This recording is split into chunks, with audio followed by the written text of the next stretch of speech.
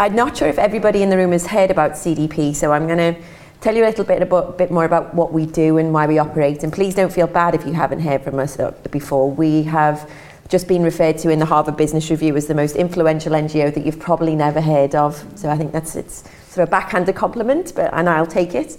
We're an organisation, we're an NGO, a global NGO that have been operating for around 13 years now. And we operate on behalf of investors.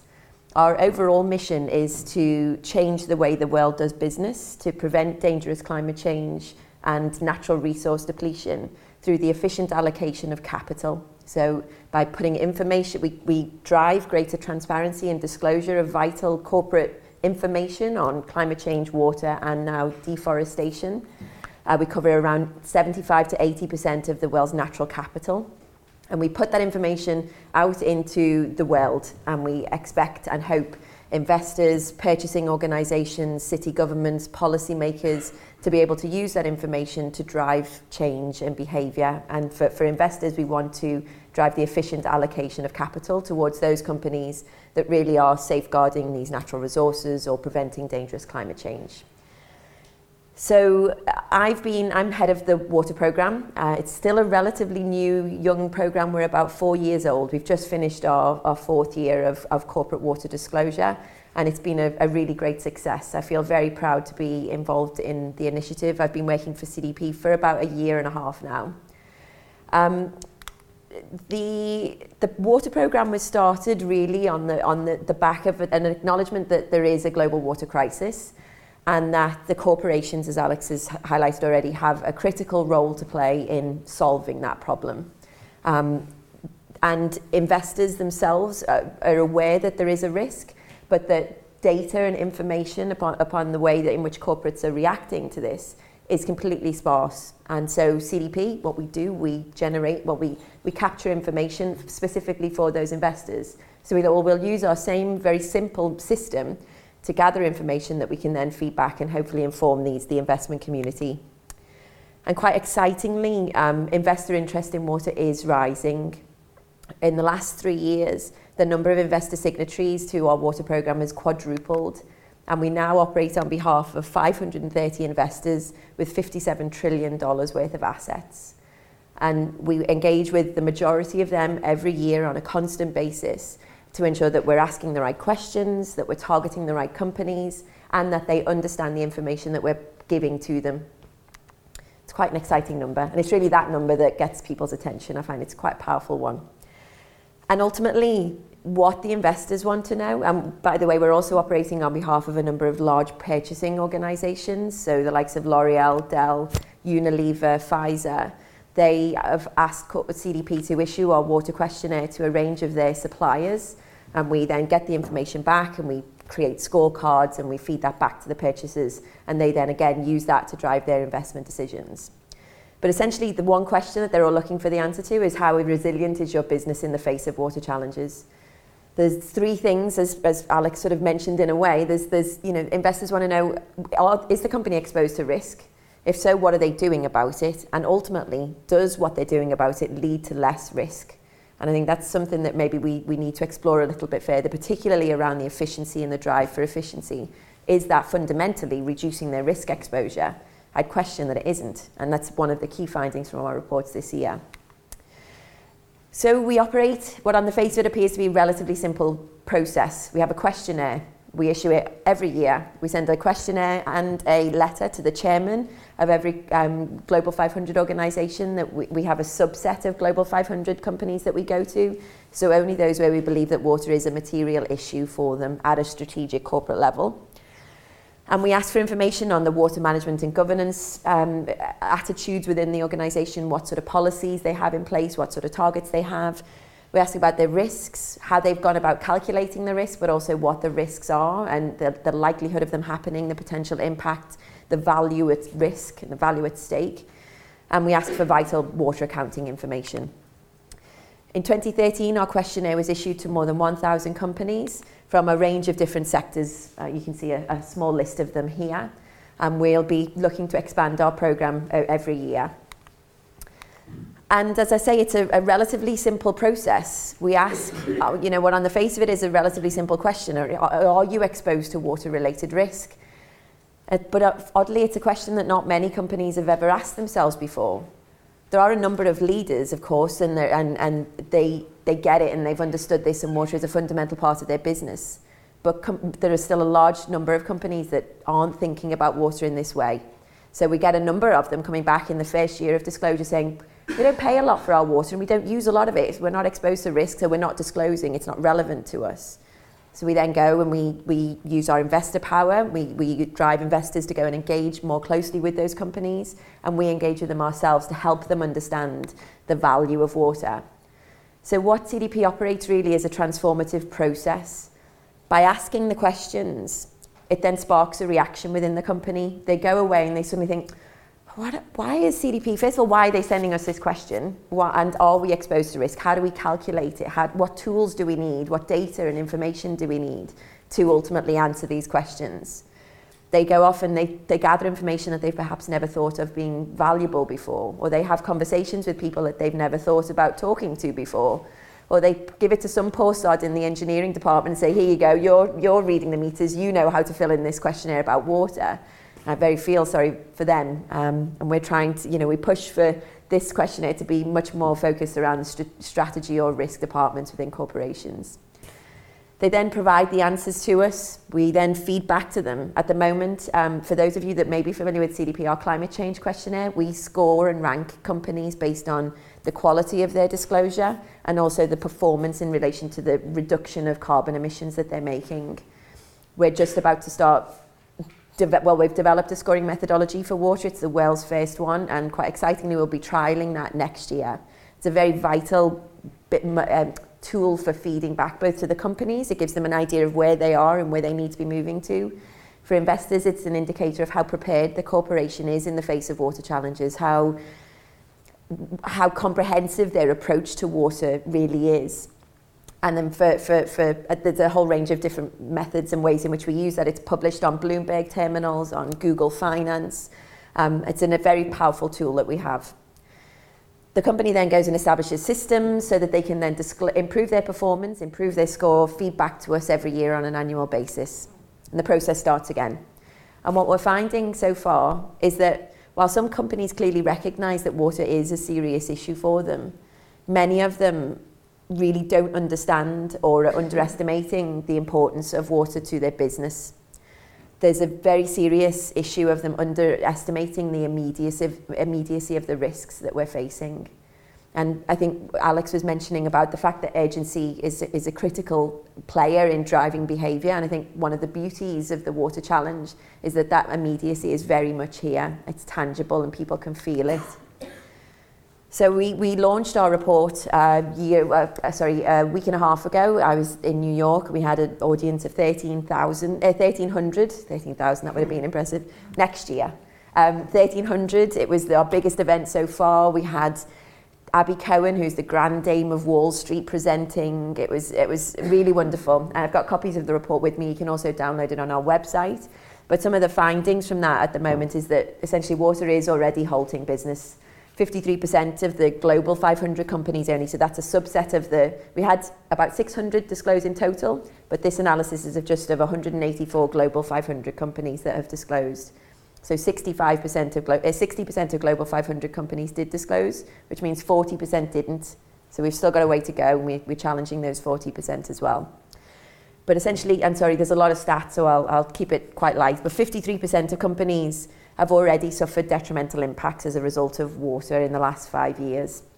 It's a 40% increase since 2011. Now, I'm not suggesting that the impacts themselves and the number of impacts have necessarily increased, although I think in some cases they have.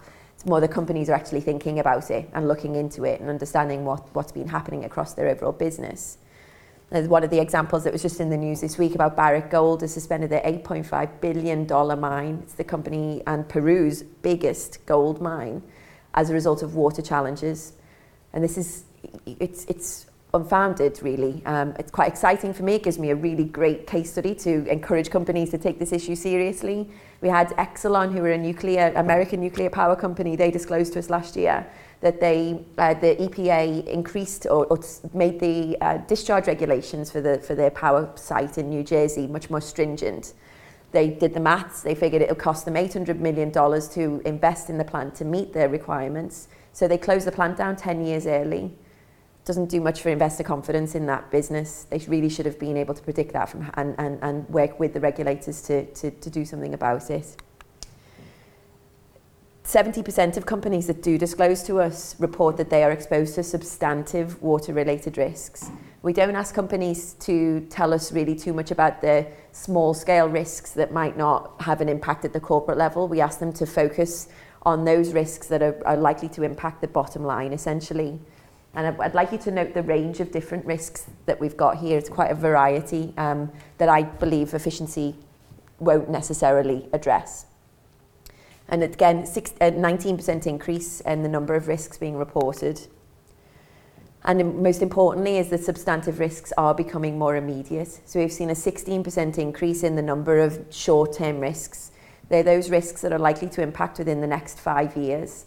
Now, I think it's important to remember when we're talking about investors that there's this huge variety of them. Some of them look over the space of 2 weeks. And well, of course, this issue is not going to be material for them. They really won't they won't care, excuse my French. And so we're not necessarily going to be able to challenge their behaviours in some respects. But we work much more closely with long-term investors, such as NBIM, the Norwegian Sovereign Wealth Fund, who are one of the world's largest and most powerful investors. And they're very, very interested in this issue and are aware that it poses a substantive threat to their fund. But the strategic response is lacking, where what you can see on the left here are the types of targets that companies are setting across their organisations at a corporate level. Now, there has been encouragingly an increase in the number of companies setting targets, but I would question their viability or their ability to actually address the risk. You can see the majority of the targets reported are focused on water use within direct operations. And similarly, there's not a lot of boards engaged on the whole issue. Along the lower axis, you can see that the exposure to risk versus board level oversight, board engagement on water-related issues. And for companies in the energy sector, it's quite worrying that there's almost over 80% of the companies disclosing to us in that sector report being exposed to substantive water-related risks. And yet less than 50% of their boards actually talk about it or get engaged in any way. It's a little bit worrying if you ask me. And the whole issue of this focus on efficiency and an inadequate response in terms of focusing on direct operations is because you can be a clean fish in a dirty pond. You can be the most efficient water user in your river basin, and yet if the farmer up the way is letting their cows wallow in the water supply, then the quality of the water reaching you will be substandard potentially. Or the communities around you may be of a perception that you're taking water that they should have access to, and that could irrevocably damage your brand as an organisation. There is cause for celebration, however, I think from my perspective. We have seen a 20% increase in the proportion of respondents reporting exposure to risks. Now, while that might be an odd stat to celebrate, for me what that means is that companies are taking a more comprehensive look at the risk exposure. They're understanding the real value of water and that it doesn't lie just in how much you use or how much it costs you as an organisation to have access to that water. There's been a 50% increase in the number of companies engaging their suppliers and their supply chain on the issue and driving greater behaviour change within that supply chain. And importantly, from my perspective, from CDP's perspective, we've seen almost a 60% increase in the number of companies that are disclosing information to us. And what CDP, we operate a standardised platform for disclosure, which enables comparability and benchmarking across a range of corporations, no matter where they're headquartered. And excitingly for me, personally, is that this year CDP's water programme was voted the one that companies trust the most. And we work and take that issue and our positioning within the marketplace extremely seriously. And it's very important that we work with corporations, with investors, to drive the behaviour that we ultimately all seek. I think in terms of the incentives for corporations taking action on water and whether you need tax breaks or not, for me, the real value for water doesn't lie, as I say, in the cost that you pay, but it relies in business continuity, it relies in protecting your brand value and avoiding value destruction, and it lies in social and operational licenses to operate. And I would question that addressing risk and making investments in infrastructure is in itself, to therefore reduce your risk and protect that value, is in itself adequate motivation. And it's a conversation we've been having with the Indian government recently. But of course, CDP isn't just about disclosure. Our mission is ultimately to safeguard water resources by driving better corporate water stewardship, to help companies take a more comprehensive look at their impact that they're having, and encourage them to better understand what they're doing with water and their relationship with it, so that they can then take appropriate steps to reduce their impact, reduce their risk, and develop a more sustainable, resilient society for all. So this year and over the next few years in my tenure as head of the programme, there are a number of initiatives that we'll be exploring. I plan to expand the programme geographically into emerging and frontier economies. So in 2014, we hope to send our questionnaire to Indian and Japanese companies, and I'm currently fundraising for that, and then also fundraising for 2015 initiatives in China and Latin America and also in Europe. We want to increase the number of disclosing companies, and we want to leverage not only the investor power, but the purchasing power. What we're finding is that in countries such as India, the purchasing power is much more strong than the investor voice is. For example, last year we had 3 companies in India disclosed to us. This year we had 32, and that was because the likes of L'Oreal and Dell were asking the companies to do it. And there's a lot to be gained there. And ultimately, we're also driving for better and greater data granularity, risk at a corporate level, but how that manifests itself and what companies are doing at the site level. But of course, we've got to balance all of that out with the reporting burden as well. And we're acutely aware that there is a large reporting burden potentially around for corporations around water-related issues. So we work with the likes of Dow Jones Sustainability Index, the Global Reporting Initiative, with WWF, WRI, FTSE for Good, to align our information requests wherever possible. So DJSI have just aligned their climate change questionnaire with our climate change questionnaire, and we'll be doing the same thing this year and exploring opportunities around that. And I know that's very well received by many corporations. We're also looking at ways in which we can increase our impact. So we spent the last 12 months, and Alex has been helping us on this, refining our questionnaire, ensuring that we're asking the right questions and gathering investor relevant data points that really resonate with them. What essentially we're trying to get to at the fundamental level is, what is your business value at water risk? What does that look like? 40% of a coal company's value is based on its ability to extract reserves in the future. It sounds odd to me that, given all of the changes, not to mention the fact that there's not going to be enough water necessarily to extract that resource, everything else seems a bit odd that there's so much value placed upon that. And I think CDP is in a good position to try and just start having dialogues around that issue. As I said earlier, we'll be looking at scoring and ranking companies. That will be happening on a confidential private basis in 2014, so a complete trial, because of course there is no consensus in the public space at the moment on what corporate water stewardship looks like at a practical level. So we're working with a whole range of stakeholders, and we'll be scoring and ranking global 500 companies over the next year, and working with them to refine the methodology so that it drives the right behaviours and avoids driving the wrong behaviours. And ultimately, finally, we're looking for ways in which we can enable better action at the corporate level, so exploring ways in which we can link in with the UN CEO Water Mandate Water Action Hub, which is an online mapping tool it's basically a dating service for those looking for ways in which they can deal with water-related issues at a watershed level. And we're also, I think, fingers crossed, just got funding in yesterday to develop an investor education initiative to help them better understand what the challenges are that corporates are facing and the suitability of the responses to those. One of the calls that we make in the report this year is that many people, many organisations and investors alike are looking at water as if it's carbon.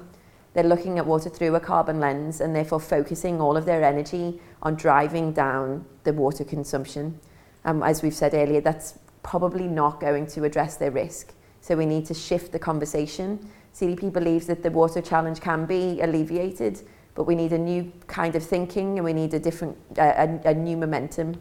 And I look forward to hopefully having a conversation over the next half an hour or so that can lead to and influence all of that. Thank you.